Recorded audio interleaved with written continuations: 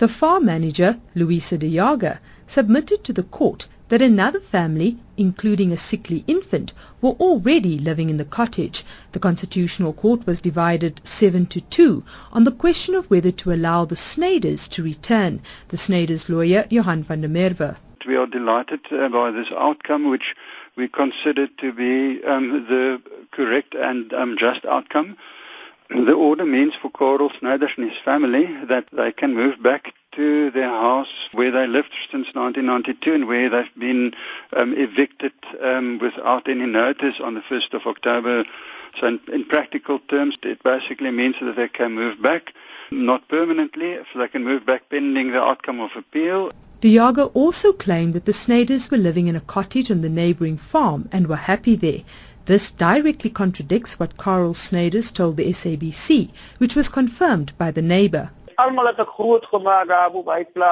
raised my family on that farm, and now they're treating me worse than a dog. Right now we are living in a warehouse with mice and frogs. When contacted about the outcome in the interim relief application, Karel was unavailable as he was working out on the farm. We spoke to his wife, Sophia. I'm happy because it's not pleasant to live in the warehouse. I thank God that at least I have a roof over my head, but it's not home.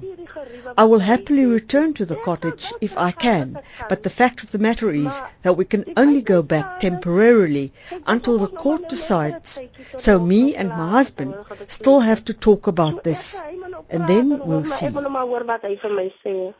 The court gave farm manager Louisa de Jager until Tuesday to facilitate the Snyders' peaceful return. De Jager was unavailable for comment at the time of broadcast. The court is expected to issue further directions in respect of the appeal against the eviction.